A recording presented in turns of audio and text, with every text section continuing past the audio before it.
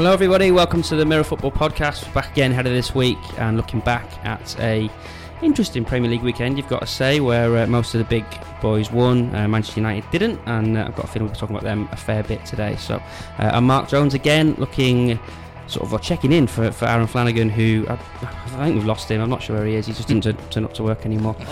I like it how you're Mark Jones again. I am Mark Jones again. I am. Every yeah. day I'll see who I am tomorrow. But, and here to take the mick out of my terrible presenting over the next half hour is Matt Lawless. How are you? No, I'm good, mate. I'm Matt Lawless again. Which is not always good, but yeah, it's all right. And there's also James Whalen. James, have you any update on Flanagan's whereabouts? Is he? I think he is alive. Beyond that, I'm not entirely sure. Okay. Rumour has it he's off on his travels somewhere. Again? Yeah. Again. I mean, I don't know. more oldies than Thomas Cook. Yeah. Judith Chalmers, we call him. But yeah. All right then. So he's not here. We are, and we're going to start off by really the team that sort of dominated our day in the office pretty much today, Manchester United. Ever since the weekend, they've been the talking point. They drew with Watford 1-1 on Saturday. Really disappointing performance, disappointing result, and they're even further behind the top four now. James, can they get back in touch with them? Yeah, I think you thought after they went a goal up, even though they weren't sort of playing brilliantly, Fred took his goal well, and you thought, all right, they'll sort of kick on now and get 3 points against the Wolves team that have themselves had a really good start. But Wolves came back into it. Brilliant goal by Martinho, lovely strike, and they were fully worth a point, and on another day they might have even nicked it. So yeah, problems for Mourinho, obviously. Pogba's come out with some rather interesting quotes in the aftermath of the game once again. He's since gone on social media and sort of suggested we're twisting his words, which I can't believe anyone would ever accuse us of. Have you worked out the meaning of polemic yet? No, okay. I still don't know what that means. But yeah, and they've obviously got other problems with Alexis Sanchez, haven't they? He was a big talking point. Another real disappointing performance from him. I think their main problem is playing at home. Away from home, they seem to be perfectly okay, which worries me ahead of this Saturday. West Ham play Man United in the early kick-off. I just think there's a real sort of expectation and pressure upon United to perform well at home and play entertaining football. They need to just get the job done as they're doing away from home. When we last saw United before the Wolves game at Old Trafford, I think it was the Tottenham game, wasn't it? Yeah, it was. They had a real intensity about them in the opening 45 minutes, but they couldn't sustain it. They didn't have the quality there to do it, and they just lost the game as a result. And again on Saturday, they didn't really impress throughout. I know they took the lead, but Wolves were the better side. Wolves could have easily beaten them, and probably should have done.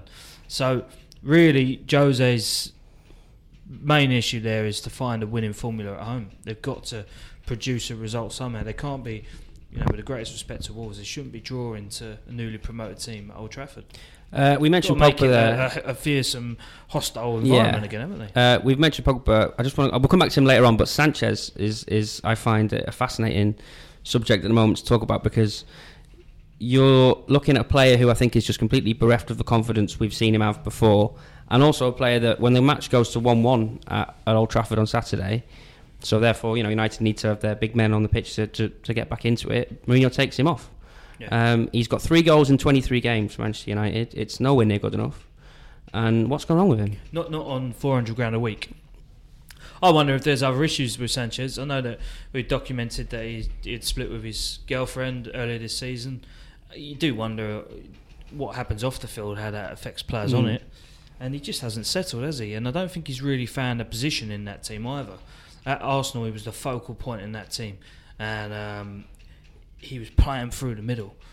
This Man United team, I couldn't tell you where he plays. He just hasn't really found the groove. So the problem is he's just not settled in that team, is he? No, I mean, and is also the problem that perhaps the rest of the team look at him and think, well, because he's here, it's sort of stunting the development of the likes of Rashford and Martial and things like that. And you just wonder about, players talk, don't they, in dressing rooms, and he just doesn't look to be a happy figure there. No, it doesn't. And think back to when he first signed there was a bit of a tug of war, weren't there, with Manchester City, and Pep Guardiola now must be looking across the city and thinking, yeah, got away with one there. Like if he'd have gone there on big money, there's nothing to say that he wouldn't have thrived under Pep. He obviously played under him at Barcelona, but yeah, I mean, it's a massive shame for United. They obviously got him in a cut price deal because he only had 6 months left on his contract, so it was risk free, I suppose, in that respect. But as Matty alluded to, massive wages, one of the biggest in the Premier League, and for that sort of money, you want a better return than 3 goals from 23 games, as you said. Definitely, and you know, it reminds me of. I was thinking about this on Saturday. It almost echoes Fernando Torres. At Liverpool, he was a sensational player, unplayable, and he was just the go-to guy for Liverpool to get him out of trouble. He's not that for.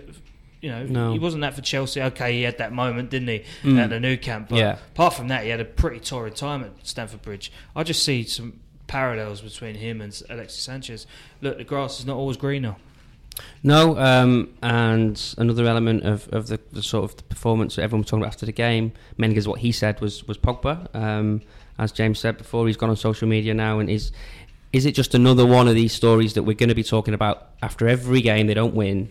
It's Pogba against Mourinho again, because as you said before, they won 3 games in a row away. Yeah, Pogba was happy, wasn't he? Yeah. You got 2 goals in the Champions League. If we're talking about Paul Pogba last Wednesday, we're talking about a happy Paul Pogba. Yeah. Fast forward to the weekend, and he's all of a sudden he's unhappy again. Look, for me, what it shows is that Paul Pogba wants to win games. I don't think he cares where he plays, to be quite honest with you. He just wants to win, and he actually made a good point.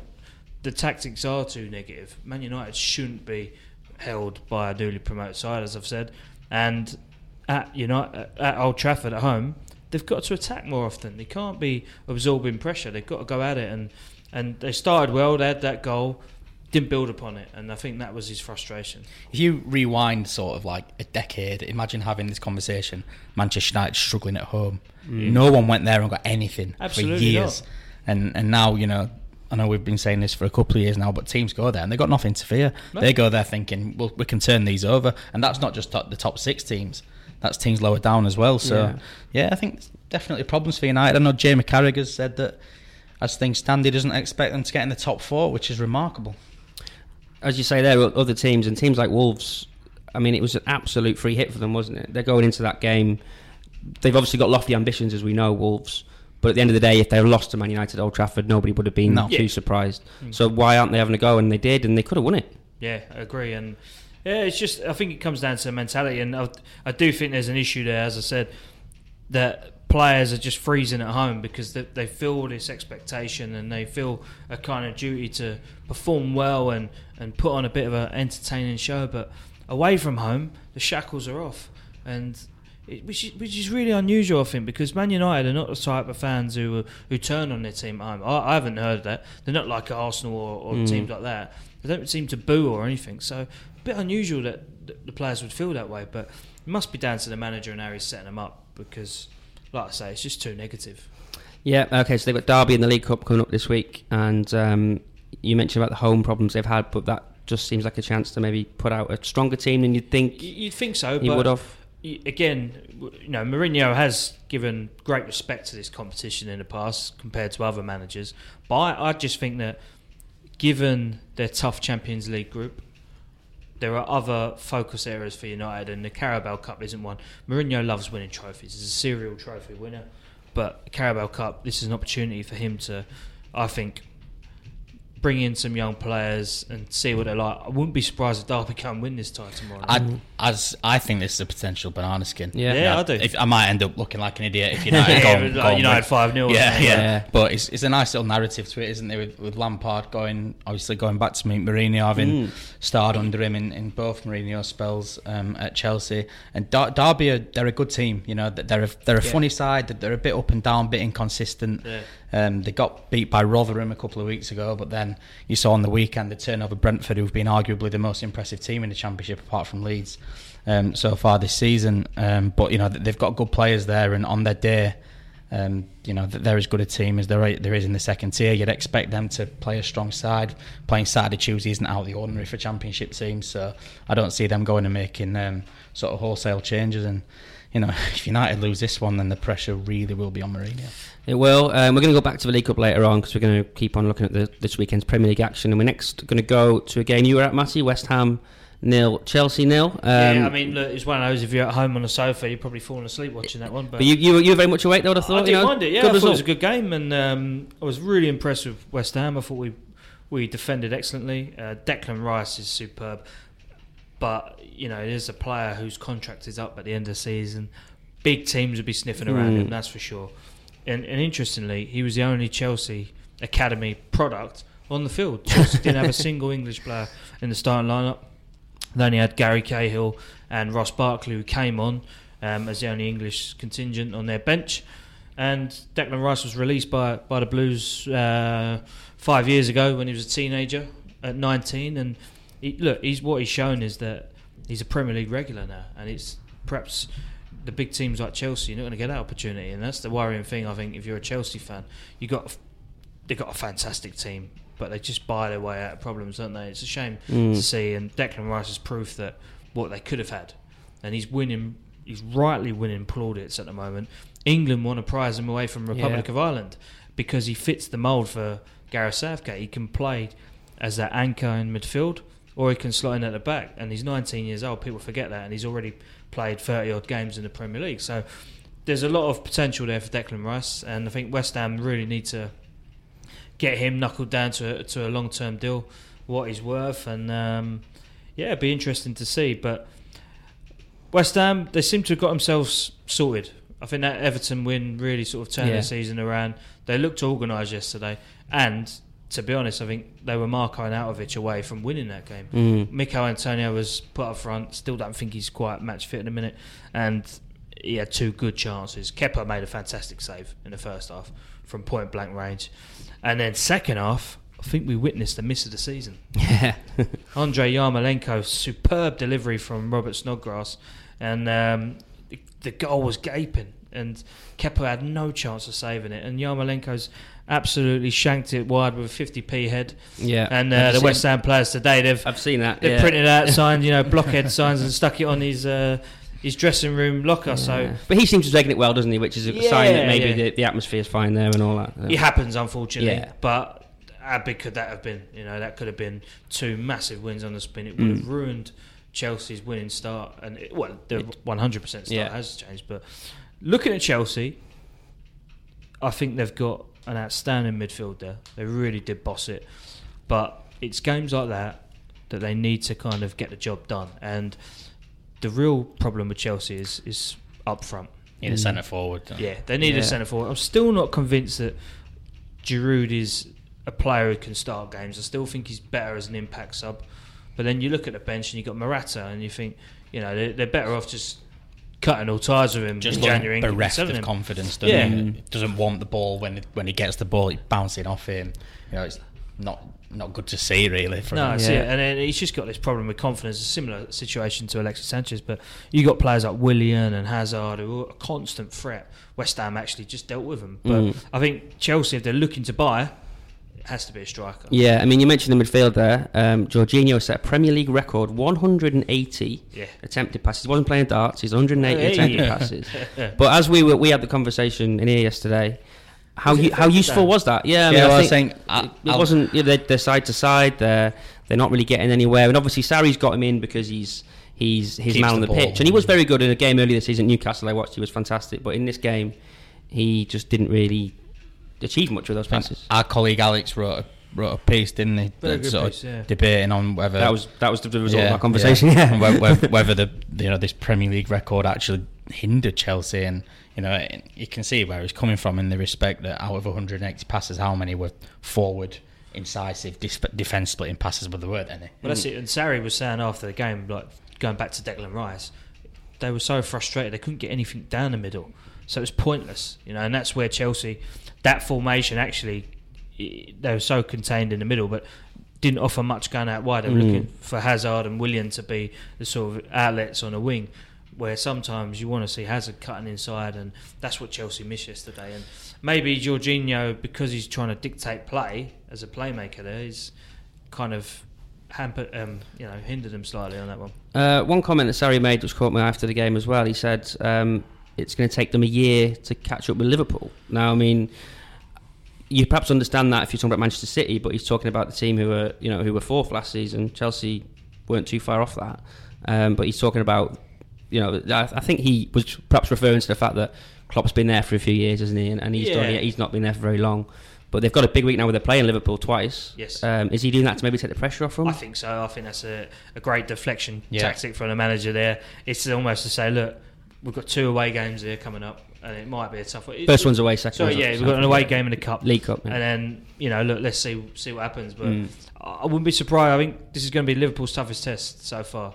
Cup game, I don't think. Look, you write that off straight away. There's going to be 2 heavily changed teams. You think in the cup, isn't there? And if anything could happen, Liverpool there. go through. Yeah, just because they're at home, and I think they'll be stronger on the night. But Saturday at Stamford Bridge, I think it's going to be a really tough afternoon for the Reds, and that'll be a really good test to see how far they've come. So we may as well stay with Liverpool. Then they got what is by now a pretty sort of routine win, isn't it? To see against a team who turned up at Anfield probably expecting to lose maybe 2 or 3-0, and they got the job done pretty early. A few sort of interesting names in the team. So Joel Matip came in and scored a goal. Yes. And obviously he rotated in the midfield a little bit, left out Naby Keita, played Shaqiri in a more attacking position. He was brilliant in the first half. Yeah. And just a routine victory, really. Well, it was, and Salah, thankfully, is off the mark again. Yeah. He's we were talking about him last week, weren't we? So, what's going wrong with him? But he looked like he was back to his best again, and probably come at the right time for him that game. But looking at the back, what was good to see there, Matip comes in for Liverpool, and Van Dijk was brought off early. Hopefully, it's not too serious. I think he's fine. He had a bruised rib. I think he was all right. That he'll be involved on Wednesday night. But it just shows you the strength and depth that Jurgen Klopp's got now, that he can make those changes, and he can make them confidently and get the result. I thought the Shaqiri sub was really interesting. He's obviously he's not a player that starts every game. He started this one. He played brilliantly in the first half, set a goal up at the bar with a free kick, and then he gets hooked at half time. And I think obviously I assume Klopp's got an eye on midweek. He's a player that will probably start against Chelsea, you'd think, in the League Cup, and obviously looking further beyond. But it shows that as brilliant as Liverpool are going forward, and all that, Klopp's still very astute, isn't he? Yeah, not silly like to hook a player like Shaqiri playing so well after. I honestly think I watched the game, and I don't think I've never seen a player do more in 45 minutes and not score a goal, but contribute to the kind of game. He forced the first goal and the third goal. The own goal and the Salah tap in. He was everywhere. But I think it's more of a... Klopp said that he wanted a bit more of a disciplined approach, and so who do you turn to? He turns to James Milner because he's Mr. Discipline, isn't he? So I think the important thing is that Shaqiri perhaps doesn't feel a bit put out by that. He's a bit of a interesting character, isn't he? Someone who's always sort of divided opinion. Yeah. And it's going to be a big thing for him now if he can go, all right, fair enough, I got taken off. It's a big game now for him against Chelsea again on Wednesday, where if he can come in and score a goal, look good, then it just dispels any idea of any problem. And I think he's got the fans on board, hasn't he, after that 45-minute display. I think it was one of those signings that Shaqiri, we know what he's capable of on his day, but he never really set the world on fire at Bayern Munich. The last couple of months of last season, he was a disgrace. He wanted out, so he's got a lot to prove still, and I think that was Klopp's way of just saying, all right, well played, but you haven't done it quite yet, and just keeping his feet on the ground. And it's quite close, and quite short, and he's quite close to the ground. But it's looking to me at the moment that's a bargain for 12 million. Yeah, I think this week has actually been, very good signs for Liverpool. The fact that they've got basically 2 big wins with their first 11, if you like, last week in the league, and then obviously against PSG, and then to follow that up with a rotated side and still win comfortably, that's good signs for the rest of the season. Obviously they're going to be playing deep into 4 competitions, plausibly, you'd say. Yeah, and that's why I think this weekend presents Liverpool's toughest test, because it's the teams like Chelsea, they have to go out and they have to win away from home. If they can do that, then I believe they're genuine title contenders. I still think it's too early to get excited about it. I know they've had an amazing start to the season, but we've seen it before, and they need to sustain it. And Man City, okay, they had a wobble at Wolves, but what they did against Cardiff was classic Man City performance under Pep Guardiola. Brilliant reaction as well, because they were dismal in midweek. They were dismal, and I think they took Lyon too lightly, and they were given a cruel reminder of how tough it is in the Champions League. But most Man City fans would probably say, look, they'd rather retain the title. They don't want to be seen as one-season wonders. They want to be seen as a team who can create a dynasty. And this is the opportunity from this season to do that. So beating Cardiff 5-0 was a great marker to lay down. And Liverpool, I think that will just remind them that it's not just about their form. They've got to be looking at City as well. Yeah, and City, end of the day, City are only 2 points behind Liverpool. There's a lot of talk about Liverpool's 100% run. If City beat, I think they've got Brighton at home on Saturday, then they're top for at least a few hours before Liverpool play. City, I think, on the quiet have had quite a kind run of fixtures. I think they played Arsenal first day of the season, and then if you include this Brighton one, that's the 6 after that have been the 3 teams that promoted this season, or the 3 that were in the season before. So they're games that they needed to win, really, especially the pace Liverpool are set in. But yeah, you're right, against Cardiff, they looked unstoppable. A couple of goals from Mahrez as well, which is quite big, I think. Yeah. In his first 2 for the club, and he's sort of settling in. What do you think about Cardiff? Do you think they're going down? I mean, look at them in Huddersfield. And Cardiff would have still done one over. At the minute, I'd probably say Newcastle. Yeah, I got a bet on Cardiff, Huddersfield and Southampton, the 3 of them. See, Southampton, they should have beaten Brighton last week. Yeah. And that was a poor result for them in the end. I think they should be worried. I think they'll be down there in the mix for sure. But Newcastle, Mike Ashley was there watching that game, and it's Rafa Benitez. He's got a good result at Crystal Palace. Most teams would take a 0-0 there, wouldn't they? A draw, sorry. And yeah, it's one of those that he's desperate to invest in that squad. It's just, I don't think he's going to do it, is he? I mean, it's obviously he can only do it in January now. So you'd like to think if he's looking at it now, the situation that they're in now, then he might sort of look again at December time. But there's valuable points to be won between now and then, isn't there? And Newcastle, I mean, it's one thing sending a message to Mike Ashley, it's another thing getting points on the board, isn't it? And I'd like to see him go for games a bit more at the moment. I think there's going to be a big job comes up soon, and Rafa Benitez is going to be near the top of that betting list. Man United. Well, that's a good gesture for a podcast. That was. It doesn't really work on the podcast app, but he kind of shrugged his shoulders and. I don't. What you reckon the Man United job will come up? No, I wasn't alluding to Man United, but I just think the way football is between now and Christmas, there will be a big job comes up. I can't see Benitez sticking around there. He's utterly wasted there. He's managing a football club that's going downhill fast, if we're honest, and until something changes at the top. And he's one of the top 5 elite managers in world football. And then who goes in at Newcastle? Maybe Moyes or someone like that. Kirbishley, 16-1. He is available. So we've had a quick look at the Premier League there, but we should just look ahead to the upcoming League Cup games. You've already talked about Manchester United against Derby. Can I just mention quickly, I think it'd be completely remiss of us while we're talking about games we were at. I was going to put this in later on, but all right, fine. If you've not seen... Did you see a nice goal at the weekend? If you have where not was you at the weekend? seen... John McGinn's goal for Aston Villa. Well, I mean, if you haven't seen it, you must have deliberately avoided social media for the whole weekend. Everyone's seen it, yeah. But go and check it out. Undoubtedly the best goal I've ever seen in the flesh. Was it like when it went in? Were you tempted to just sort of was like? It applauded. It was a goal. It wasn't applauded, but I literally looked at the bloke next to me. He looked at me and he just went, "Fair play." What a goal! That was the equaliser, wasn't it? It was, and I think we'd only just scored as well. So it was that. Ordinarily, that was a goal that would completely knock the stuffing out of 2,500 fans or whatever we had there. But it was just like, well, great win for Sheffield Wednesday, that mate. I mean, on the road, and you got to wonder how long Steve Bruce sticks around at Aston Villa. They've invested in him. Their supporters on the way out were they were wanting his head, to be honest. So it seemed like a really good appointment when he went there, and obviously he got them within sort of a hair's breadth of promotion, didn't he, last year? As you said, they were 1 goal away. Yeah, and then they had obviously a summer of turmoil. Eventually got took over. Managed to keep Jack Grealish, which was a superb bit of business. He was their best player again on the weekend, apart from again doing what he did. But it's difficult, isn't it? It's the Championship's so tight. There's 4 points between first and 12th. Yeah. So I wouldn't write anyone off just yet. Anyone could go on a run in that division. Yeah. Villa could be top at Christmas. You never know, do you? So. But they need to get results on the table, don't they? That's for sure. Yeah, well, when you score a goal like that, you think you should be awarded like 3 goals. So they should have won the game for me 3-2. Well, on the new FIFA 19 game, which we've reviewed for Mirror Football, comes out this week. 1 goal is worth 3 goals. You can do house rules where you can get an extra goal if you score from outside the box. Oh, that's brilliant. And you can take off fouls and all that. Is that what you do when you're playing Freddy then, just to give you a leg up? Yeah, definitely. Although I'm accused of scoring too many sweaties, which is where you just tap it in from close range. Oh, okay. That's how I score goals.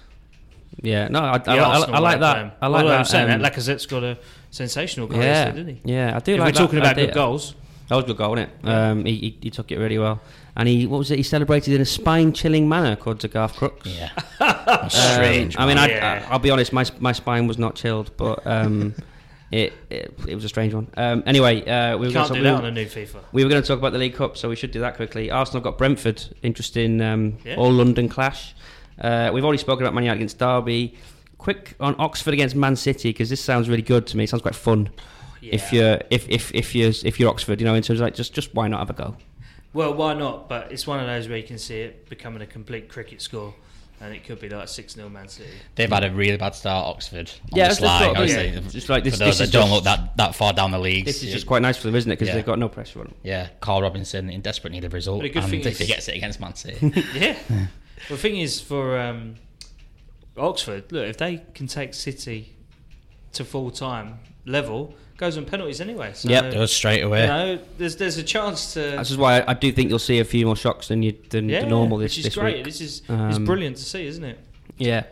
Certainly as a West Ham fan, because we've got Macclesfield, and historically we've played these lower league teams, and it's always been like, oh god, here we come, extra time, and it's just awful. But at least we get a penalty shootout now. Yeah, get a bit of excitement. Well, it's great pass with Wimbledon, wasn't it, in the last round? That seemed to be good for penalties.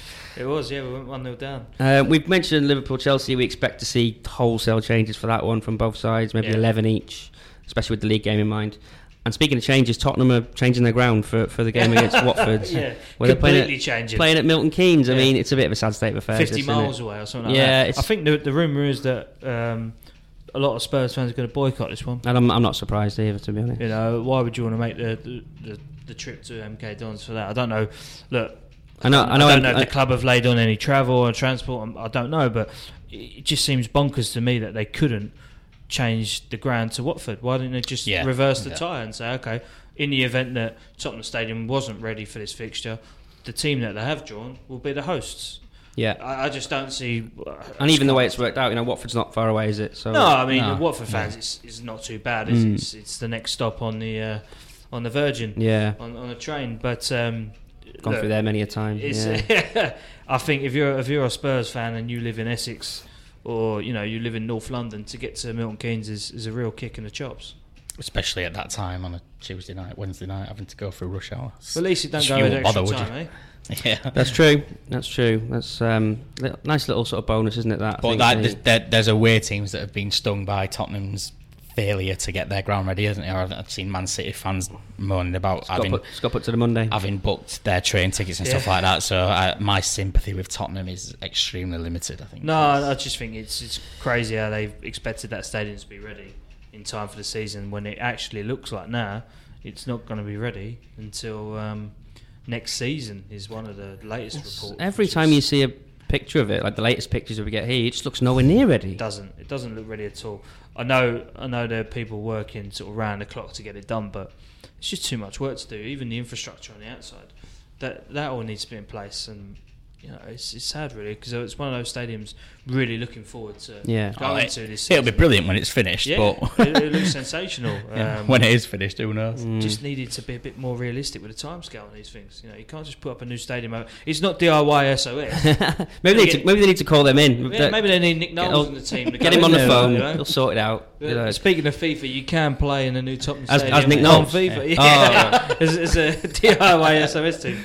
How does it look on FIFA? Is it nice? It's brilliant. Is it? Yeah. You don't see near the scaffolding, you see it at the London Stadium. But surely that's got to be a first. Has a team ever not played in their ground before you played it on FIFA? That's like in real life. Well, we've been playing at Ivy Lane for the last 20 years now. So Tottenham might end up at Ivy Lane at this rate. That's what the next round is if they beat Watford. I saw that tweet. Did you see that tweet from Wolves? That was brilliant. They basically, it was the first time Mourinho had been in FIFA, and they were really happy about it. And look how great Mourinho is. And the next tweet was, we'd like to thank Ivy Lane for their great hospitality over the past few years.